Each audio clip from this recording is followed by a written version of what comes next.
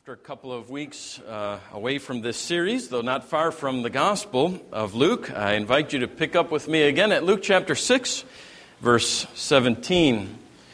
As we come to this paragraph, Jesus' popularity and notoriety as a preacher and as a healer and as an exorcist of demons has been spreading. People are now traveling from far and wide to hear him, not just a growing number of disciples, but people from all Judea and Jerusalem, and not only Jews, but when we read of things like Tyre and Sidon from which they were coming, we think of Gentiles as well. All to be healed by him, physically, spiritually, to hear him and his message. He's just chosen and named his apostles, the 12, from among the great number of disciples who followed him.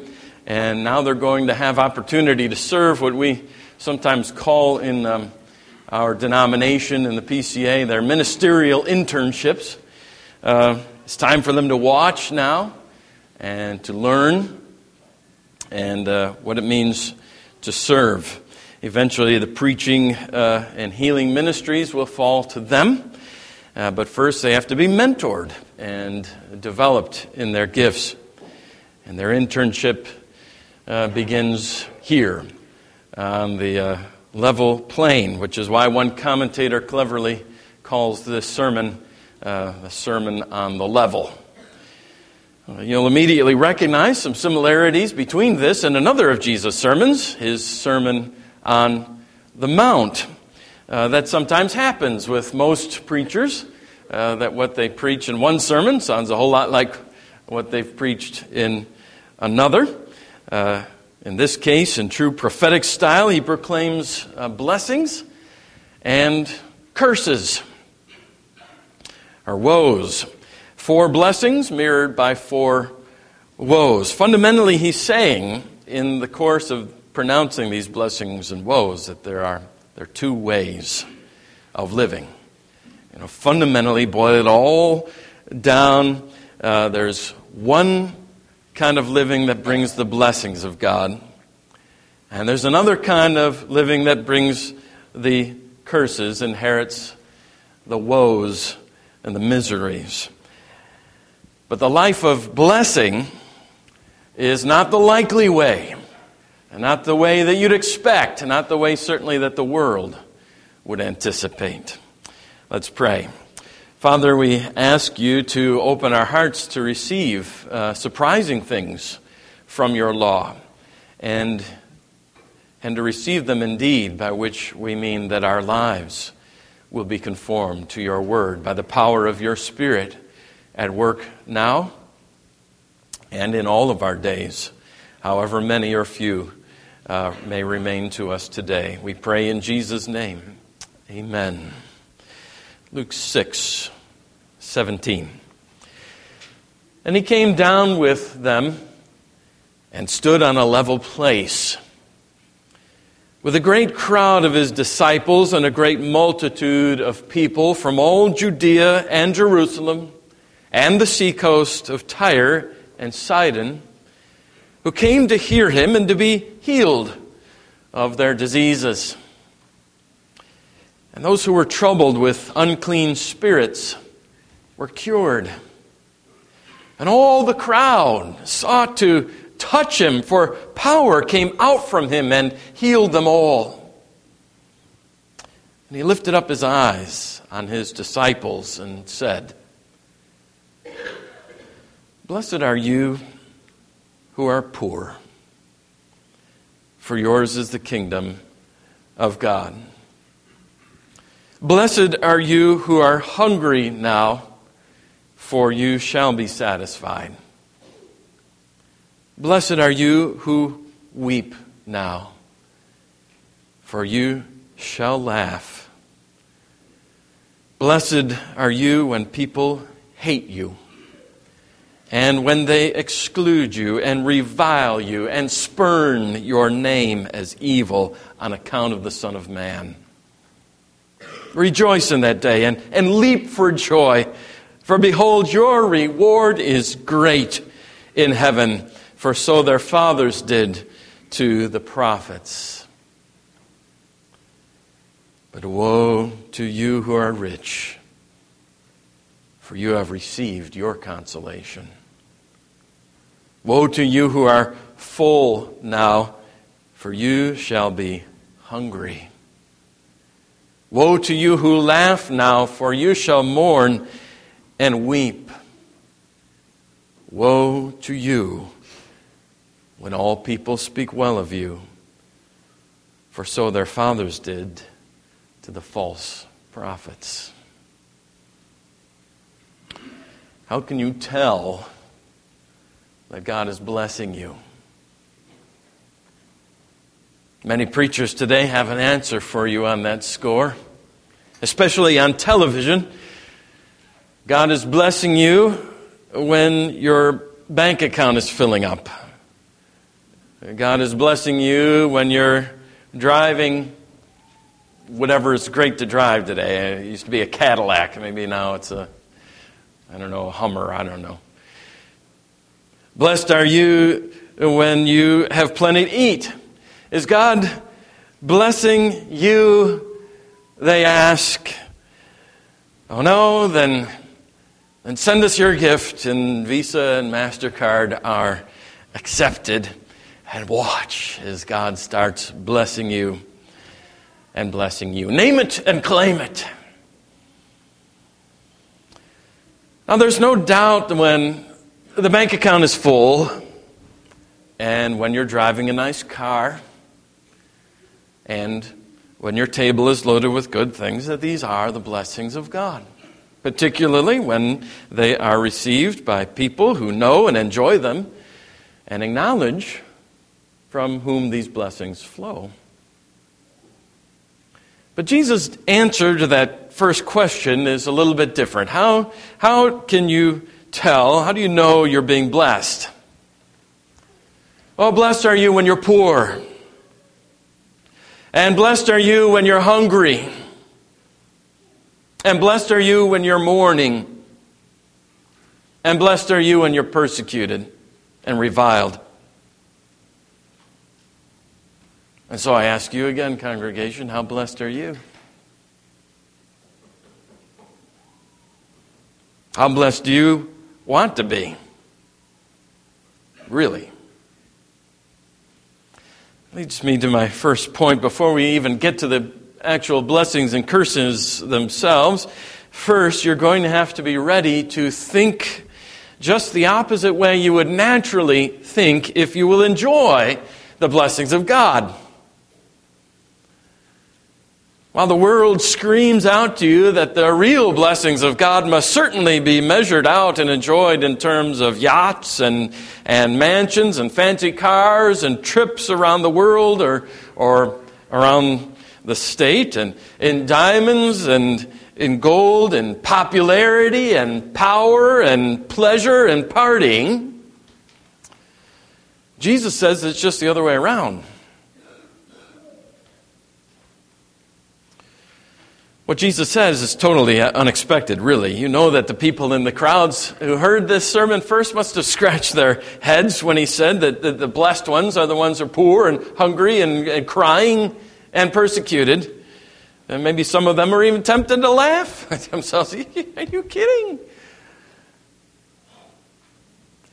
And then he turns right around and he says that the things that everybody wants and the things that everybody thinks are things to be had and worth pursuing, money, food, entertainment, popularity, woe to those. One commentary sums it up wonderfully this way. Jesus is teaching his disciples and his apostles to prize what the world calls pitiable and to suspect what the world thinks desirable. When you see pictures of Christians in Sudan with their hands cut off at the wrist because they're Christians, to prize. And when you see the pictures of people who've just won the lottery, to pity.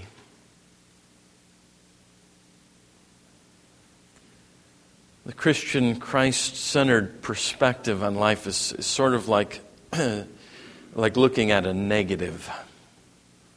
Now, for you children who don't know what film is, because all you've had is a digital camera, film is what used to be in those cameras that your parents used, that when developed, all the light things are dark and all the dark things are light. It's how Christians have to learn to look at the world and see it that way. It's the opposite of the way we see it in the flesh, the way we naturally see the colors. Second, note carefully that these things are blessed, poverty and hunger and weeping and persecution and so on. Rather, they're not blessed for their own sake. Okay? In themselves. Jesus is speaking to his disciples. He's preaching to those who follow him, whose lives are about serving him. Poverty alone is not blessed for its own sake. Poverty for the sake of serving Christ is what's blessed. Doing without for the sake of advancing God's kingdom, that's the poverty that is blessed. Suffering persecution because you're a troublemaker is not a blessed thing. It's only natural. It's what you should expect if you are a troublemaker. Suffering persecution for Christ's sake, that's blessed.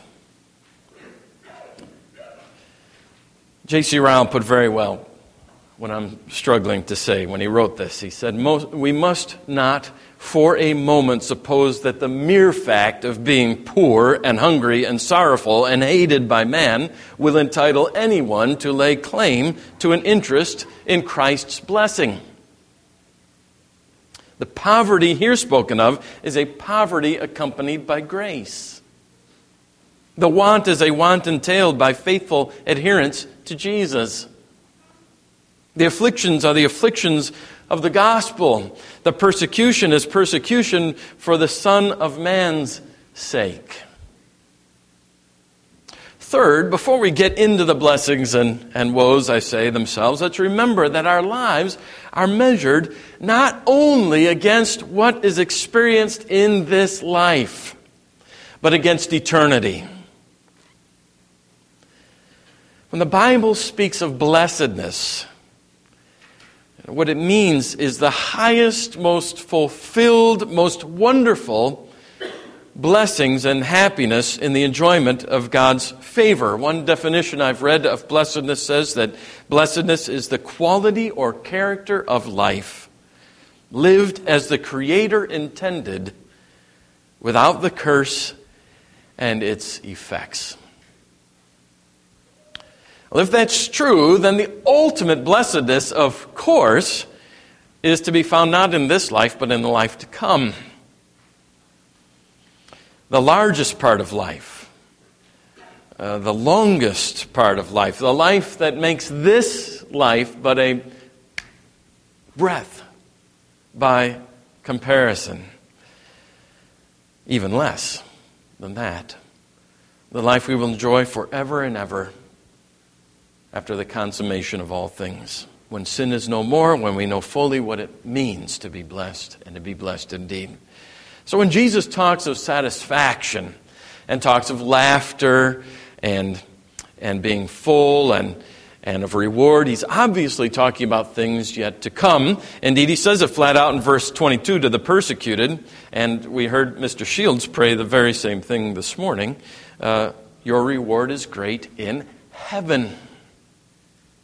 But that's not to say, be careful here, it's not to say that there's no blessedness to be enjoyed in this life as well. Of course, he gives us satisfaction today and laughter and reward in this life too.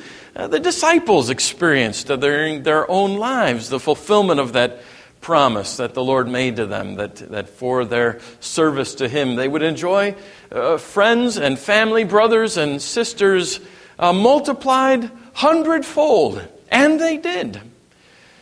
And there's another sense in which they are still waiting for the fulfillment of these things. They were promised as well 100-fold in lands that they had given up, but none of them died real estate moguls. There's promises yet to be fulfilled as well. So the blessedness God promises us now is now, but even more, it is yet to come. You have to consider the bigger picture when you weigh this life. You can't weigh your struggles in this life against your few short years in this life. You have to weigh them against the grand picture, against eternity, against forever and the blessedness that will accompany it, if you will weigh those blessings aright against the afflictions that will disappear like a dream compared with that grand reality. Last week, our family watched a movie that consisted almost entirely of a dream. In fact, it was a dream within a dream within a dream. That almost the whole movie lived in these three layers of dreams. It was captivating because it depicted so many things that we experience in dreams. Things like the feeling of free falling and of weightlessness, of shifting scenes, and so on. And after the movie finished with a scene that deliberately left you wondering whether the characters had really made it back from the dream to reality or were still locked in the dream, I looked across the room at Debbie and for just a moment wondered, am I dreaming? And she looked across the room and thought to herself, I'm still in the nightmare. I think it's just the opposite. When first we open our eyes in the restored heavens and earth. It will be for us as if it were for the first time that we're in reality. That this is real. Really real. The sufferings of this life, they will be the dream. They'll be but foggy memories, at best, compared to the vivid colors and brightness and glory and unmitigated blessedness of eternal reality. Then we will know and we'll say to ourselves and we'll turn and say to each other that day, now this is the blessedness Jesus told us about. Not everyone will experience that. That's Jesus' point. There are some who will never know that reality. Who would be glad for all the rest of eternity if they could just return to the dream. If they could return to this life from the everlasting nightmare that waits in store for those who do not love Him and who are unwilling for His sake to be poor and to be hungry and to mourn and to be persecuted in this life for His sake.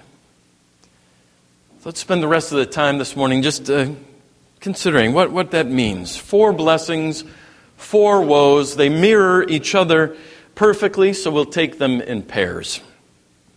First, verse 20 rather. Blessed are you who are poor, for yours is the kingdom of God. And then verse 24, but woe to you who are rich, for you have received your consolation. What does Luke mean by poor here?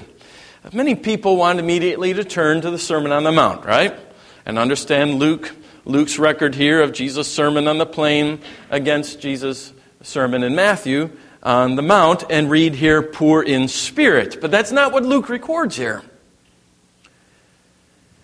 He means literally, and Luke has a heart for these people, he means poor. You who are poor, literally, don't have much. You're living without. Your pockets are empty. Jesus came preaching good news to the poor. He's looking at His disciples now, of course, at His followers. We've already made the point that these things apply to Christians, the blessings do, that is, many of whom had been following him, and precisely because they were following him, had nothing. They'd surrendered everything to follow him. They had nothing but the clothes on their backs. But he wanted them to understand this, that though they had nothing, in fact, they had everything.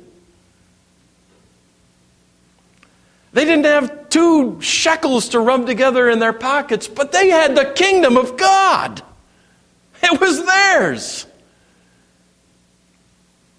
In their financial hardships, then and now, especially when those hardships have one way or another having to do with the service that you're rendering to Christ, when one has given up all to follow him, or even tithing when paying the bills is a challenge.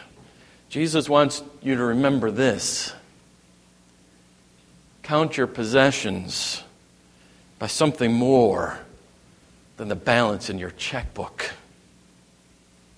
or the cash in your pocket. In fact, he wants you to see how counting your wealth in dollars and cents, why that really is to be impoverished.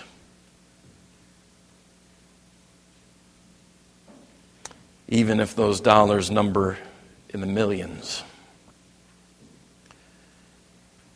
Those who find and count their riches in greenbacks are under a curse.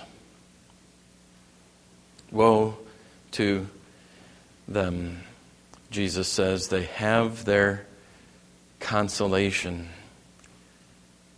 now, because it will be, no matter how much it is, no consolation to them when they're 6 feet under. What kind of consolation will even billions of dollars be in the bank to an unbeliever in hell? The memory of it will actually only bitterly mock him. There's a reason, as it said, you never see a funeral hearse pulling a U-Haul trailer. Because you can't take it with you. All the riches of this life, whether you counted them in the tens or hundreds or thousands or millions, are no consolation at all. But for those who invest in heaven's wealth, you who set your investments in heaven, even if it means doing without yourselves today, what dividends you're going to reap. You've never made an investment ever like the investment you make when you invest in heaven. And you will never see dividends ever like you will see and possess for the investments you make in heaven. Now think about that, dear flock, when you're setting up your family budget. When you're weighing one job against another job, one that will pay you little but keep you obedient to God's commands versus one that may make you rich in earthly terms but draw you away from the Lord. Weigh those against the bigger scale of heaven. Think about when you're deciding whether or not you really need to replace that car or could use those funds and reasonably support missionaries, or when you're looking at moving into the big house and making yourself all the more comfortable lining your own nest for this short time on earth, or investing in an eternal mansion to come. Which one outweighs the other, really? One comforts for a time, it's true. It's very comfortable to surround ourselves with nice, expensive things in this life. I don't deny it. But the other is eternal. You'll never lose it. Second, verse 21, blessed are you who are hungry now, for you shall be satisfied. But verse 25, woe to you who are full now, for you shall be hungry. That follows from the first. The poor often also are hungry for the same reason. But there's a spiritual sense of hunger too. Hunger for God. People who train their taste for the things of God, for His Word, for His worship, for prayer. Whose hunger, therefore, is never fully satisfied because he always craves more. More of God, because there's always more of Him to have. Those who hunger that way will be satisfied. Remember the psalmist, "O God, my soul thirsts for you, my flesh faints for you as in a dry and weary land where there is no water." We were actually made for that kind of hunger because we're made for God and for fellowship with Him, and only He can satisfy. Snicker bars, they do deliver on their promise. You who've enjoyed a Snicker bar like I have, they really do satisfy for a time, for a short time.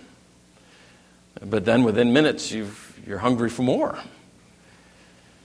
When once you've devoured the love that is at the heart of the universe, you will be satisfied. You'll be filled at that great banquet to come like you have never been satisfied before, not at the most lavish banquet on the earth. But if you're full now, that is to say, you're satisfied with the things of earth, you've come as far as you need to spiritually, you've had enough of God and enough of His Word, you really don't need any more. Woe to you. You're in danger. You're in danger of never knowing what it means to soar on the heights of heaven. You've heard the story maybe of the duck who was flying across Europe in the springtime. Along the way, the duck settled in a barnyard where the tame ducks were fed corn every day. He intended to stay only for an hour, but the food was so good that he decided to stay for a day. And a day became a week, and a week became a month, and finally the whole summer. Next autumn, he heard the flock of wild ducks pass overhead, and when he turned at their call, he flapped his wings and rose to join them, but by that time he was so fat that no matter how much he struggled, he failed to get any higher than the roof of the barn. So he dropped back down to the ground and settled in for the winter. And the next time the duck heard the call of the wild, he lifted his head excitedly, but he couldn't even get off the ground. And eventually, he was so satisfied with his life in the barnyard that he didn't even notice the call of the wild anymore. Dear flock, don't stop in the barnyard. Don't lose your hunger for the skies by gorging yourself on the things at Walmart. Don't lose your taste for the protein of the Bible and of prayer by filling your stomach with the empty carbohydrates of the television screen and video games. Stay hungry. Stay hungry for the things of God, and you will be filled with a filling. Well, I can't even describe it. Lose your appetite for the things of God by satiating it with what the world has to offer, and woe to you. You'll be forever empty. Third, blessed are you who weep now, for you shall laugh. Verse 23. On the other hand, woe to you who laugh now, for you shall mourn and weep. There is a seriousness to the Christian life, a grief over my sin, over your sin, over the sin of the world, grief that God has over sin. and in which we join him. Grief over the devastation that sin has wrought on the face of the earth. That is fitting for a Christian. That's right for a Christian. It's okay to laugh. Of course it's okay to laugh. But to make light of everything, to chuckle off everything. Chuckle off sermons like this. Chuckle off the things of the Lord. Never stop joking. Never stop to think soberly and carefully about your life. Never to shed a tear for the sake of the church, though you sing so often in the sanctuary that you will do just that. Never to grieve over the lost. Never a wet pillow in cries from the heart to God to send his gospel out. Never a plea for the unborn that are being slain by the millions a year in the bloodbath in this nation in which we live. Never to grieve over civil leaders slaying their own people today in places like Syria and Libya. That's not a genuine Christian life. Weep, Christians, weep. Weep before the Lord today, and you will enjoy an eternity of laughter. Laugh now.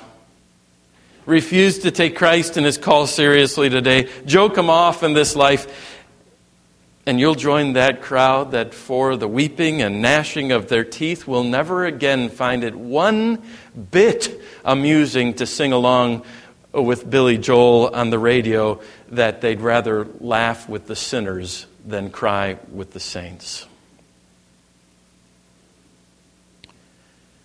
Fourth, verse 22, blessed are you when people hate you, when they exclude you and revile you and spurn your name as evil on account of the Son of Man. Rejoice in that day. Leap for joy. For behold, your reward is great in heaven, for so their fathers did to the prophets. But, verse 26, woe to you when people speak well of you, when all people speak well of you, he says, for so their fathers did to the false prophets. May you be so blessed, Christian. May you be so blessed as to have someone who hates your guts. May you be so blessed to be reviled because you love Christ. May you be so blessed that you're passed over for a promotion at your workplace because you're so obviously a devoted observer of the law of God. May you be so blessed, so fortunate as to be excluded from a group of former friends even, because you bear on you the scent of life to those who are being saved, but the stench of death. The stench of death to those who have not Christ and will not have him. May you even be accused of evil. May you be that blessed because of your love for Jesus. Why? How strange that your pastor should desire such things, such blessings for you. But I tell you what a day of rejoicing it will be. You'll be able to come home and tell your family about that because you have a great, great reward in heaven. The apostles suffered horrible persecution, torture, death, execution for the sake of the gospel. Their names are even now engraved in heaven. The prophets who were killed for speaking the truth. Yes, think of Stephen. They're speaking, delivering his message even as they were stoning him to death. What kind of reward in heaven awaits that sort of suffering for Christ? Dietrich Bonhoeffer, to whose place of death at the hands of the Nazis our own Dr. Pete recently went, I say Bonhoeffer was right to call suffering the badge of true discipleship. Discipleship means allegiance to the suffering Christ, he said. And it is therefore not at all surprising that Christians should be called upon to suffer. In fact, it is a joy. It is a token of His grace. Come now, Mr. Bonhoeffer. A joy? Really? Yes. And Jesus will go even further. Leap for joy that day that you suffer for me, because great is your reward to come. In other words, measure this present dream by the vivid reality of heaven. Remember the apostles rejoicing as they left the presence of the council in the book of Acts, rejoicing that they were counted worthy to suffer dishonor for the sake of the name. Which brings me finally to ask this, Christian, what are you suffering for Christ? What have you sacrificed? What have you done without, withheld from yourself for the sake of the gospel?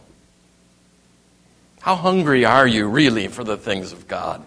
How seriously do you take even what you've heard this very morning from Jesus' own lips? I tell you, my brothers and sisters, and the answers that you give to those questions, you may know, truly know just how much you will be satisfied, how long and how loudly you will laugh, how great will be your reward in heaven, and whether the kingdom of God really is yours or not. Amen.